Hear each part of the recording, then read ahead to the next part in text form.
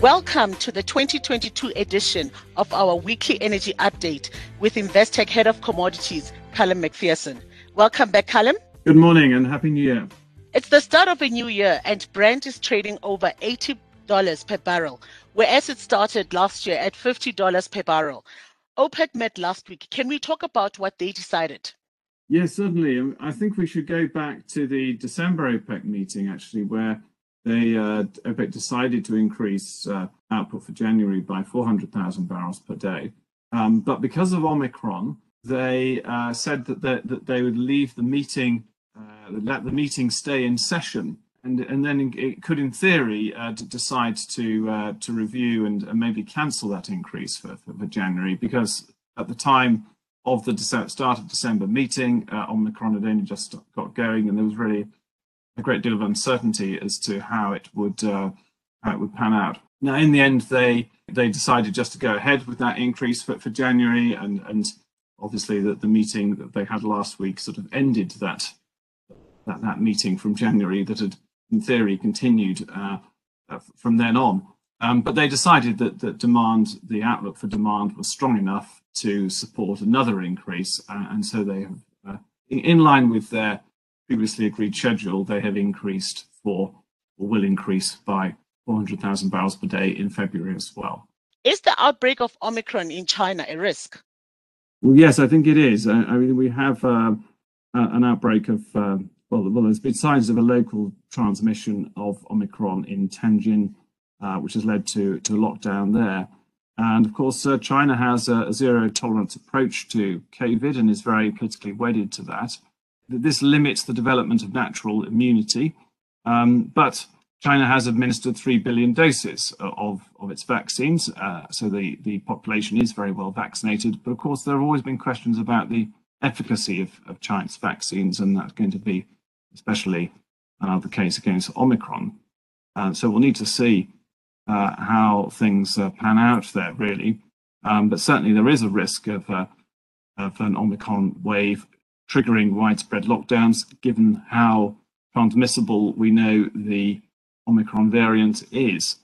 And because, as I mentioned, the Chinese politicians are very politically wedded to this approach to dealing with COVID, it's going to be difficult for them to change tack and just sort of take the approach we have here in Europe of essentially living with Omicron and just getting through it. And we must remember that China uses about 15% of global demand. So there is a risk to oil markets from the Omicron outbreak in China, and that's something the markets will be watching very closely. Speaking of the oil market, what do you think are the key questions for 2022? Well, we're working on our annual hedging considerations piece, so hopefully that's something we can talk about very soon. But I think the general picture is relatively clear. On the demand side, it is a case where we expect this year oil demand to continue recovering. The one major sector that is still significantly disrupted so far as oil demand is concerned is, of course, aviation. But there are strong signs that is improving now.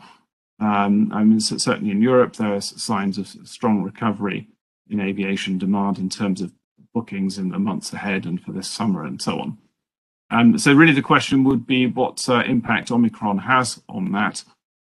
Does it slow that recovery in demand down? Or perhaps actually we get through Omicron wave sooner than we might have expected, and actually demand covers more quickly. Or then again, there's a possibility of further variants. So that's really the uncertainty there. Then on the supply side, of course, there are questions about whether supply can actually meet the potential increase in demand.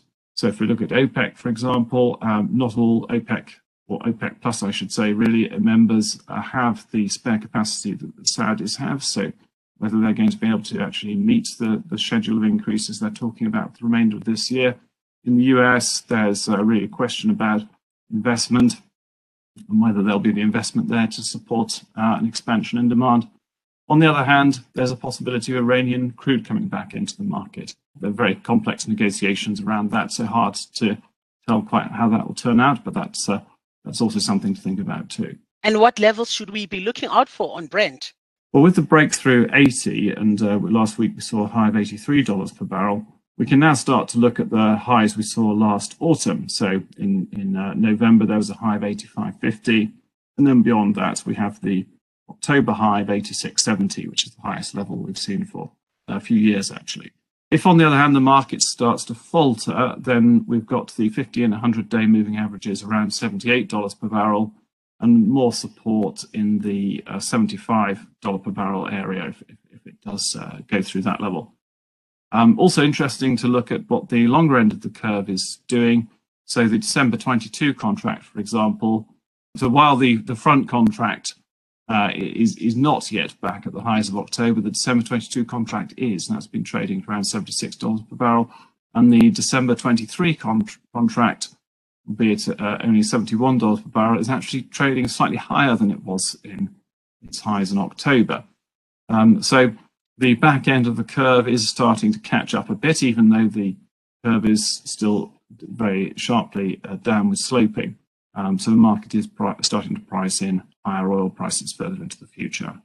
Thank you, Callum. We'll chat again next week. Thank you very much. Thank you for tuning into our first episode of 2022 with Callum McPherson on Investec's weekly energy update. If you'd like to discuss any of the contents of the podcast, drop Callum an email on callum.mcpherson@investec.co.uk or visit investec.com/commodities. Until next time, thank you.